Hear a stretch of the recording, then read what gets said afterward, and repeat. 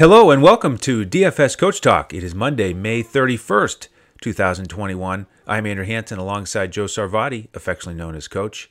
Happy Memorial Day, Coach. We've got two NBA games to watch and dissect here on this Memorial Day Monday. And same to you, Andrew, and certainly to all our listeners and members out there, happy Memorial Day. Big thank you for your service. If you're currently serving, if you previously served, or if you plan to serve.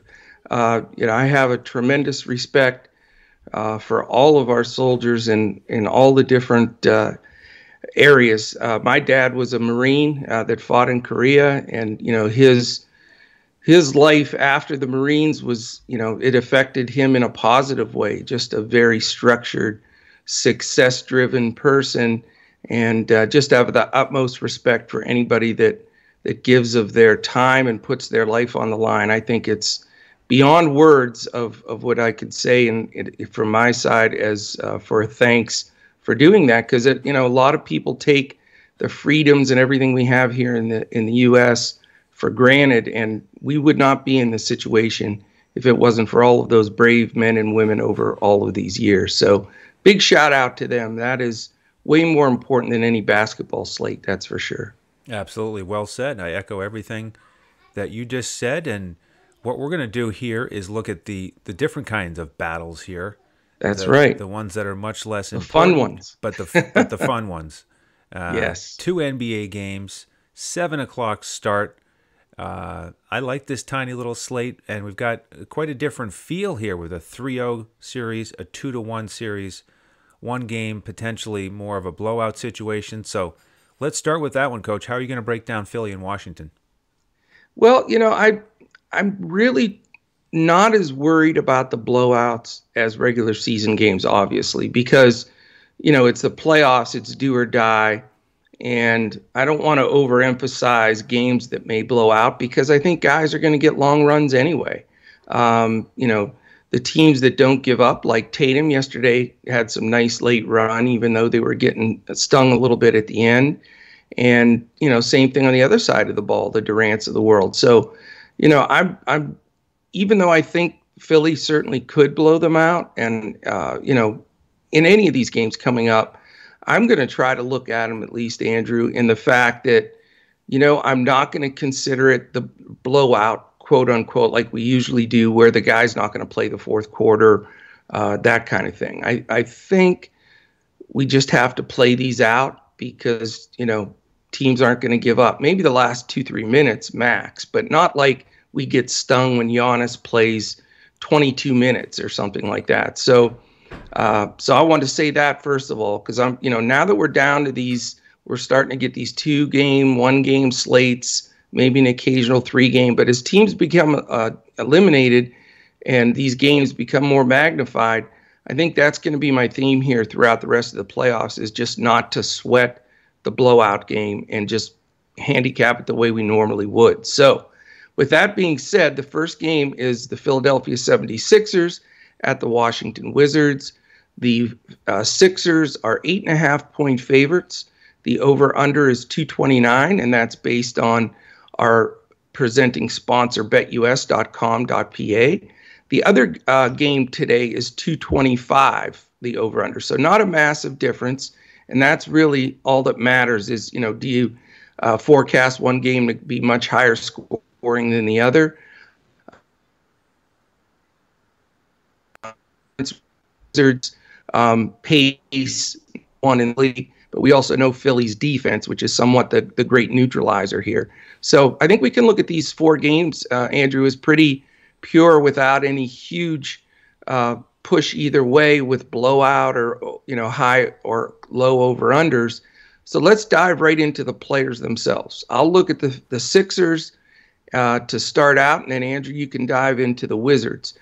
The pretty much what we've seen is, of all the teams thus far, and maybe it's because they're beating up on the Wizards, but Philly is using more of a bench than any of the other teams. I mean, it's not even close.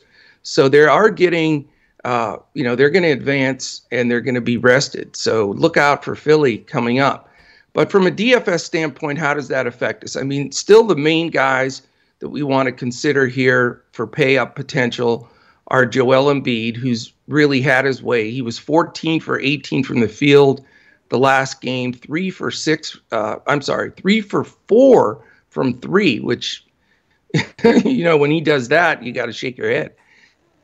It had 8 rebounds, a couple of assists, a block. So he's still Embiid, and he's still awesome. But 27, 28 minutes, we'll see if that's the case again. I mean, really, to pay his number, you need that 35, 36 minutes.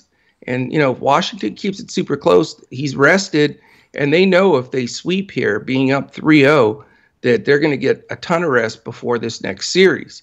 So, I think he plays hard. He's certainly in my player pool.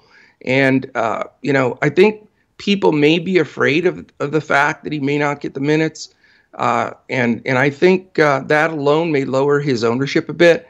So he's first on my list for Philly. I think he's just so dominant and playing so well, looks great out there. And Washington just doesn't have any answer for him. Gafford can play him better than the other guys, but again, they're splitting minutes there. So he'd be number one on the list. Tobias Harris has had a very sound series. I mean, this last game, again, just 20 points, 13 rebounds, doing it all. Certainly in play. I'd say those two guys are very high on the list. And then the third guy is Ben Simmons. So, I mean, to have 2 of these 3 guys for Philly, for me, Andrew, that's possibly going to happen, because those are the 3 guys are going to get the most minutes, and a lot more if it's closer. And just there's no answer from the Washington side. Simmons played 30 minutes, 16 seconds last game, and not that great. I mean, 14 points, but 9 assists and 5 rebounds. But again, didn't get the extended run, and is, just looks like he's got guys outmatched. So, it's going to be a salary situation. Certainly don't believe in stacking all 3 of them, just because they can dominate this game, possibly. And then if you look at the ancillary guys, that's where I'm not going to touch anything. I know a lot of people have gone there, and I get it. But you've got those mid-20s to low-teens minutes for Danny Green, Seth Curry, Matisse Thybulle, George Hill, Tyrese Maxey, Furkan Korkmaz, Dwight Howard, Shake Milton. So you're talking about a deep bench. They're all in the rotation, and they're all going to get some minutes, but not enough to be DFS relevant. So for me, it's the big 3. Very possibly could roster 2 of them, and then just move on from there. Yeah, if it stays close, then 2 of those 3 I think could be a good approach. They're fair prices. In the overall picture, I agree that it can be less important here with the blowout. We saw the Boston guys play late last night, which was big for their production. Yeah. But I do think it depends on the team and the situation. For example, in this game, I think Philly is at risk of losing minutes in a blowout, and I think it's significant. We've seen it before in this series when they smash and they don't even get to 30 minutes, and they're the team that's up 3-0. So if they're up by 15 to 18 early in the fourth, then I could see those guys not getting the minutes we need. On the flip side, I think Washington down 3-0 at home, likely the last game of the season, they let their guys go to entertain the fans a little bit more. So I think it's less likely that the Washington guys sit late. So I'm a little bit concerned about the Philly guys for the blowout here in this game because they're going to advance. They want to keep those guys healthy. We know Embiid is very injury prone, so they don't want him out there late. So it's important for me on this one to think about Philly and will it be a blowout? I think that will be the theme in the industry. I really do. Yep. That's the leverage I like, though. You know what I mean? Yeah. Yep. Because what if it does stay close? Well, that's the thing. Then I agree. Then two of those 3, it could be the key build. Yeah. It's a tough call. Yep. I also do like the starting wings here for Philly as potential value plays, Curry and Green, because if you look at are they the wind beneath your wings? They could be. They just might. They can shoot it. There you go. Yes. If you look at the series here, two of the three games, they both have been around 6x on DraftKings, Yeah. and they've both had a dud. So it's not guaranteed with either of those guys. We know that they do rely a lot on the 3-point shooting, and then Danny Green relies on the stocks. But they're still mid 4K or lower. I mean, Seth Curry's only 3,700 on FanDuel, which I think is a nice option here. We've attacked Washington all season with shooters and guards. Yeah. So I think you could go with one of those guys, especially if it is going to be a blowout. I'd rather have 26 minutes from Danny Green than 26 minutes from Embiid at his price. But I'm not really interested in the bench guys because they're maxing out at 16 to 18 minutes. Dwight Howard is playable. I don't think he's the best value play here, but Hill, Thibault, Korkmaz, any of those guys. Maxey's been terrific too, even though he's got such limited minutes. Man, does he look good? Yeah, I mean, and just doesn't get in enough. So, more interested in the starters here for Philly. On the Washington side, Westbrook finally had a Westbrook game there in Game 3 and shook off that questionable tag with the ankle. He's so tough, man. Yeah, he is. He's as tough as they come. 11,000. He could pay that off. It's a big decision here. I am leaning towards fading him. Because he is a point guard, especially on FanDuel, where you've got only 2 point guards. I do like Ja and Conley in Game 2. So I'm probably not looking at Westbrook in my first lineup. Beal, I think, is a little expensive on this slate. Again, as a guard, I like the shooting guards in Game 2 a little bit better as they're cheaper. Bertans and Rui are really rolls of the dice here. Not getting a ton of shots. Rui is not. He hasn't gotten over 8 shots in this series, and Bertans very scoring dependent. He did have a really good Game 1, but duds since then. It's amazing how he puts zeros everywhere else. Isn't it incredible? I find that shocking to me. To play that many minutes, no rebounds, no assists, no nothing. 31 minutes. Some of these guys are just they know their role. It's we want you out here as a shooting threat, and that's what he focuses on, and he does it quite well. I think he just runs between the 2 3-point lines. I don't think he leaves the middle of the court. With the bigs, it actually has become almost a pattern here, finally, with Len, Lopez, and Gafford, where Len's getting 12 minutes, Lopez getting 16, Gafford getting 20 to 22. Yeah. So I would think that would continue. The only thing I could see happening is maybe Gafford gets even a couple more minutes if it's a blowout. It's not like we've been asking for that for a month. Yeah. So I'm not planning on it, but I am planning on 20 to 22. He's playable for me, especially on DraftKings where he's cheaper. 5,400 on FanDuel is a little bit tough. And then Ish he's a wild card here. You mentioned the questionable tag for him with the groin. Definitely prefer him over Neto with the usage recently. But again, I do like the point guards in Game 2 more. So, I'm just not very excited about the Washington side. Philly's a lot of risk. Number 2 defensively. Washington is not really thriving offensively here. No big surprise. So it's, kind of pick and choose, maybe a one-off for Washington, but I'm just not very excited about this side. I'm with you. I mean, it's hard to get excited because, we've been through this now for a while. And at one point between the two of us, we've taken a punch in the gut with Bertans, Hashimura, even Len way back. Ish Smith stung me the one game. Gafford, obviously, I had in that one huge game where he played like 6 minutes. Neto, who was 1 for 12 this last game.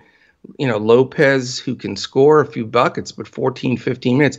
But we've tried all those guys, and it's a losing situation. I mean, you might as well play the roulette wheel to figure that out because there's just nothing in this series that indicates that there's an advantage for any of those guys over this Philadelphia defense. So in a nutshell, for me, it's very simple. I am either going to play Beal or Westbrook, one or the other. That's the decision I'm going to make today as I go through this.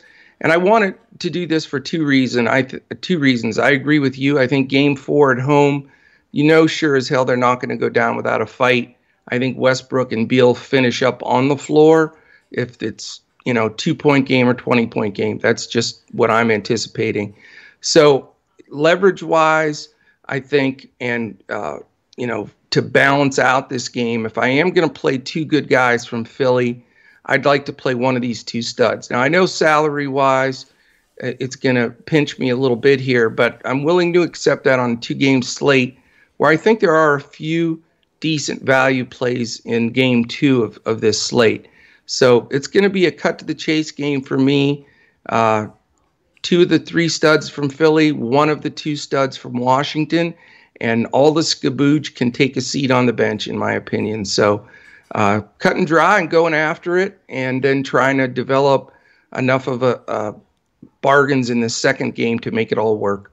All right. Well, for folks who are new to the program, we are going to build those lineups throughout the day and provide them to our members. So jump in with us if you'd like to participate in that. DFSCoachTalk.com is where you can get the membership, and we give out full lineups on FanDuel, 2 cash lineups, a GPP lineup, full lineup on Yahoo, a core on DraftKings for GPP, a core for cash, and a lot of interaction with our members about strategy and all kinds of things. Great Discord. So jump in with us, DFSCoachTalk.com. Any questions, reach out to us on Twitter at DFSCoachTalk. All right, Coach. Game 2, Utah-Memphis, and I'll let you start it off, but I did want to mention with the totals here, this one is very similar, but on average, these guys have put up 10 more points per game than Philly-Washington. Philly-Washington, their average total is 231. Average total between Utah and Memphis so far has been 241. So that's a great point, man. And that's something that most people wouldn't guess because of the whole Washington thing, Right. So I think that's a great point. And that's part of my strategy too, Andrew, because with those extra possessions and extra DFS points, even though, these numbers are close, the trend has been there's been a little bit more scoring and more opportunity for additional points in this series as opposed to the other. Maybe it's because these games have been closer probably, Yep. But, maybe that happens again today. I mean, Utah's got a 2-1 lead. It's in Memphis. Of course, it's a must-win for Memphis. They don't want to go down 3-1 and have to go back to Utah. And, they're going to come out guns a-blazing. But Utah's tough. Now that they've got Mitchell back, it's like, somebody flipped the switch and it's back to Utah Jazz basketball. By the way, too, I wanted to mention, and someone I know very well, Mark Eaton, passed away this weekend at 64. Great Utah Jazz center. For the youngsters, that didn't see him play, look him up. He's the official all-time blocks leader in the NBA because they didn't keep blocks back in Bill Russell days and stuff. But Mark Eaton was a wonderful guy. He spoke at a couple of our conferences in Pennsylvania. He was very involved with sports camps and just a fantastic, big, huge guy. I'll never forget. Dawson was about 5-6 years old, and he got to shake his hand, and he had to look up to the sky, and it was cute. Yeah. But that was terrible news. So yes, blessings to his family, and the whole Utah Jazz organization. I'm sure that was a big shock for them because he's also very involved in their organization. So. I'm sure they'll have a patch and play in his honor. He was on all those awesome Jazz teams, by the way, the Stockton to Malone teams that would have won like 5 championships if it wasn't for a guy back here named Michael Jordan. That's that right. Kept beating them. But anyway, wanted to make mention of that real quick. So. They're back. Mitchell missed a lot of shots. He took 23, but he did make 9 of them. I think, I'm not going to have the cash money going into the second game to entertain a Donovan Mitchell as much as I'd like to, or a Rudy Gobert. Gobert's tough, but his price is always so high. And I think I say this, I might as well push the repeat button because I say this every game. The dude only got 8 shots again. He never gets many shots. But he gets rebounds and blocks, and he finds a way to get to that 5x number even at the price he's at. 7 for 8 from the field, 14 rebounds. So I get it, but it's just hard at the price point he's at to pull the trigger there. So I'm looking more at the second flight guys to help build my salary here that have been playing pretty good ball. I mean, you had Bogdanovich play 37 minutes. He's played good minutes throughout, always good for some threes, and he's picked up some ancillary stats as well. Royce O'Neal started out that last game like he was going to break the slate and then hit the skids, but, we'll take it. I mean, if he's making value at his low price, 32 minutes, if he can repeat 12 points, 7 rebounds, a steal, he's going to be in there. He's a possible value play. And then my favorite play in this game, and his price isn't that bad, is Mike Conley. It's gone up, but it's not bad. He was my key play and really came through for me in this last game. If you remember, or this was when I did the show alone, but my whole thing was Conley going back to Memphis, right, where he spent all those years, in the playoffs, and all those people know him. His number's going to hang in the rafters. And I just think he's on a high to prove that. And they were kidding around like he's now the villain there and all this. And, if you know Conley, he's like the nicest guy. He's like a Boban kind of guy. So I just think he'll go in there and he's comfortable and he wants his legend to live on. I mean, this last game, he played a solid almost 36 minutes, and that's with Mitchell back and the whole team going. And he throws up 27 real points, 6 rebounds, 8 assists, just a solid all-around game. And as long as he's playing good minutes like this, I think the one area where Ja struggles a little bit is defensively, as much as he's become a superstar in this playoffs.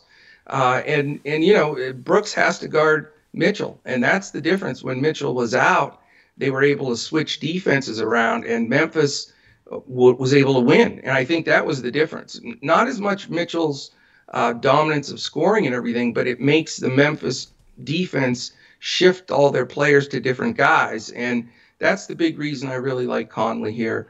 I also think, Clarkson got back into the flow a little bit. He hasn't gotten the minutes off the bench. He was getting 30 minutes off the bench pretty consistently. He's been in the low 20s, which at his price tag's a little tough. But, as a possibility, he just seemed to come out of that little couple game slump. He did hit 5 threes. So he's not out of my player pool here. Not as crazy about Joe Ingles. He has not looked good in this series, in my opinion. So it's Conley for sure, and then maybe a Bogdanovich, O'Neal, or Clarkson to make the salary work. I do want a decent amount of guys from this side of the ball, because I think they smell blood in the water. They want to go up 3-1 and move on with this, and they know at 2-2 that anything can happen. So I'm pretty fired up for this side. Yeah, I like the Utah side as well. They've got that great pace on the other side. Memphis number 8, and yeah. these games have been close. They've, the biggest spread was 12 points, and that was 141 to 129, 270 points in that game. So other than that, it's been 3-point spread, 10-point spread. And we've had 2 huge blowouts in Philly, Washington. So I like the Utah side. I love these guards, both of them. Conley's been probably the most consistent value here in terms of returning value of anyone in the playoffs. He's been smashing every game, taking 16 to 18 shots, and I agree with you. This is a real strong narrative for him. So Conley's high on my board. Mitchell, if I don't pay up for Westbrook or Beal, which I don't think I will, then I will be able to afford him potentially. I do like Dylan Brooks as a shooting guard on the other side. We'll get there as well. But I like how Mitchell's minutes have trended up. He's being really aggressive while he's out there. Bogdanovich and O'Neal, definitely playable for me as well. And Gobert, I agree. It's his price tag. It's very unlikely for him to get anything more than 5x. So, not enough opportunity. It's on a 2-game slate. He could work his way into the lineup, and you're not looking for a 6 or 7x return from him. You're just looking No. for the reliability of 40 fantasy points. So he's playable He for is me. he is a cash guy. I Yeah, mean, he's a the cash talk guy. about a high floor but Right. low ceiling. You Exactly. could just plug his numbers in now. I mean, he may be more high floor, low ceiling than anyone in the NBA. He's just always He right really around is. 40 fantasy Right points. in that same pocket. Yeah.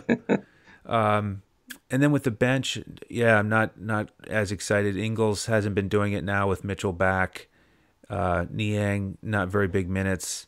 Clarkson, very scoring dependent here recently, especially with the lower minutes. So, yeah, I'm more interested in these starters. I'll probably have 2 to 3 of the Utah starters. Me too. Yeah. All right, on the Memphis side, I'd like to run it back with a couple guys here. You don't like John Moran. I know you've never liked him from the first game. That's right. Yeah. He didn't quite have the ceiling game last time out. He did take 23 shots. Yeah. It looked to me like they were more aggressive with the double teams against Ja out above the 3-point line, getting him to share the ball, really get it out of his hands. And that's why we saw some wide open shots for Kyle Anderson. I mean, that was pretty apparent to me that the game plan was we are not going to let Ja beat us on the perimeter No doubt. as much and have a one-on-one opportunity to drive to the hole. Because as good as Conley is, he hasn't been able to stop Ja from getting to the paint. And Ja's really showing some great ability to stop on a dime, little 8-10 foot fallaways, or these double pump lefty layups even at the rim. I mean, he's been tremendous in the paint and drawing fouls. So, if I had to pick one, I think I probably would go with Conley over Ja, but I'll have a lot of lineups with both of them because, even with those double teams, he got his 23 shot attempts. And like you said, they don't want to go down 3-1 and go back to Utah. So they need Ja to do his thing with big minutes. Brooks, if he can just stay out of foul trouble, we know he's taking a ton of shots, 24 shots in the last game. So you love that. Just stop fouling 3-pointers, Brooks. 3-point shooters. He can't help himself. He wants to get it. He wants to get a hand in every shot, Kyle Anderson, really nice glue guy for lineups. His price has gone up a little bit, so it makes it more of a borderline situation. Yeah. Not really as interested in these bigs. Triple J, don't really love his just inconsistency. Joe Val could do it, but not my favorite pay-up spot here. And then with the guards, we saw Grayson Allen. If he gets hot, they'll let him out there and 30 minutes in game 3. He was that was his best game I've seen him play. Maybe. Yeah, he was great. Yeah, he really got going with the crowd and got into it. He's pretty cheap. You could look there. He's right in that same price range as Seth Curry. Right. I think, to me, Curry is a little more reliable. Grayson Allen, could outscore him. He does have a decent ceiling if he gets hot. And then Bane is the guy who he took a hit with Grayson Allen getting some more minutes, but not really interested in those bench guards. I'm more interested in the starters once again. Sure.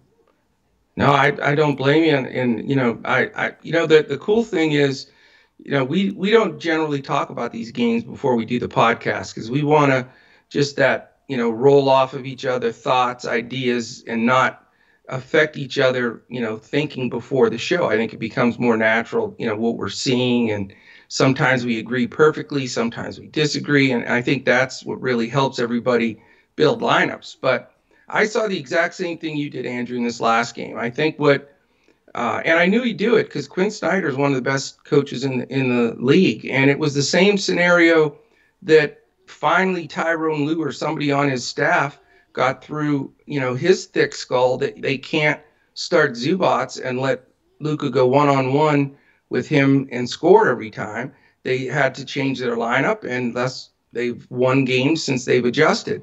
And I think Snyder's done the same thing here. I think what he's done is saying, listen, Ja looks phenomenal. He's beating us sort of single-handedly these first couple of games or at least being in those games. He won the one of them where he went nuts. And I think they said, okay, he's not a prolific three-point shooter yet, but there's a possibility, and I'll put this on record. He's definitely one of the top, maybe two guys, literally, in the entire league that if you ISO, he can take anybody to the basket. I don't care who it is. He's going to get by him. And with that incredible athleticism and jumping and contortions, he's going to get in there and either make it or an and one. And I don't think he's guardable one-on-one when he's going to the hoop. So what they've done was what is the right thing to do is they're running pinches and doubles and help sides on him and forcing him either to take outside shots or to give up the ball.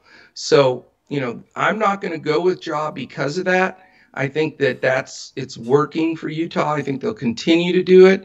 And what it does, though, is it doesn't help a ton inside for the Triple J's and Jovals because they're still clogging that up, and they have probably the 3-time Defensive Player of the Year in the Gobert standing there just waiting. So what I think it opens up is the guys I'm interested in, and you started to see that in this last game. Kyle Anderson was only 5 for 13, but I think some of those balls are going to go in, and he gets the ancillaries like crazy. That's one good thing you get with him. 13 rebounds, 5 assists, and 2 steals. I mean, that's smasher kind of stuff. If he gets a few more of these shots to go down, and he was 1 for 5 for 3 because of that pinch inside on the two bigs and making him give up the ball. The beneficiaries to me are going to be 3 guys, and those are the 3 guys I'm looking at. Kyle Anderson, as I mentioned, Dylan Brooks, who has been, to me, my favorite player to watch this whole playoffs. What he does defensively and how hard he plays is just admirable. I mean, sometimes he gets overzealous and does foul those three-point shooters, but, you almost take that because everything else he does on the floor is just he plays so hard. And knowing that this is such an important game and that he'll go 40 minutes if he has to, I think, his price is fair enough that you got to look back there. And then the guy that's the risk guy for me but makes my salary work and I think makes perfect sense here, people forget Grayson Allen was a phenomenal player at Duke, was the best shooter in the NCAA, was player of the year there, really followed directly in Redick's footsteps as just a knockdown NBA three-point shooter. But what happens is when teams defend him tough, he can't produce his own shot. He doesn't move as well with the ball, out the ball like Redick. He just isn't able to create, and you can take him away. But I think they would rather have Grayson Allen shooting than allow Ja Morant free reign. So I think you may see another 25 to 32 minutes from Grayson Allen scooping that one position because if Snyder plays that same defense, they need their best spot-up shooter. And I think Allen is their best. He's better than the rookie Bane and, even DeAnthony Melton. Melton's more of a slicer and dicer. But Grayson Allen will spot up. If he's open and Ja gets him the ball, he'll make shots. So his price is terrific. I think, he sees the floor. There is certainly some risk there. But I don't think it's that bad of a risk because worst case scenario, he plays 20 minutes and is going to, at least get you close to 5x at his price, in my opinion. So not going to have the money to go to Ja. Real impressed with him, but this defensive shift, I think, hurts him a little bit. Joe Val, the one thing I hate the most is watching Joe Val and Triple J foul constantly, reach, push, grab over the back. I mean, those two guys are just foul machines, and I don't trust them.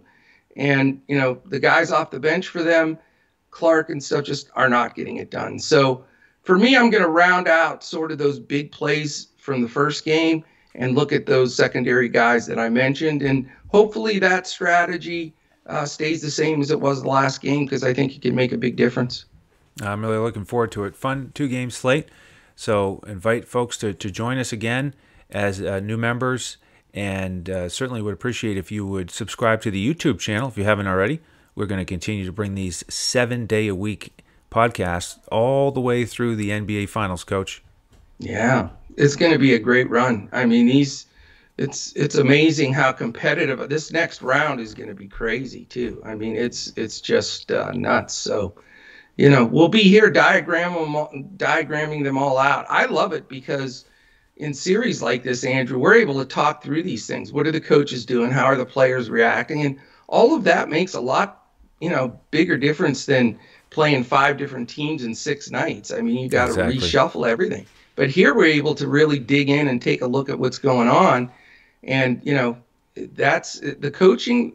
When people that say that coaching isn't the key, you can forget it. I mean, coaching makes all the difference in these series. It's who adjusts better and who's able to react to that. That's who's going to win these. It's not always just, maybe Philly is somewhat dominant over Washington. There's a few that are going to be lopsided a bit. But for the most part, as we move forward in this, from here forward in this next round, a lot of it has to do with coaching strategy and who's able to dial up the right game plan. No doubt about it. So stick with us all throughout these playoffs. We're going to have a lot of fun breaking it down, and pumped about this Monday. Let's get this week started off right, Coach, and do it again tomorrow. So how about some takedowns? What do you say? Let's do it. I'm in for it. All right. On behalf of the coach and the rest of the DFS Coach Talk team, I'm Andrew Hansen. Thank you so much for joining us. We'll see you tomorrow as we look to crush it in DFS.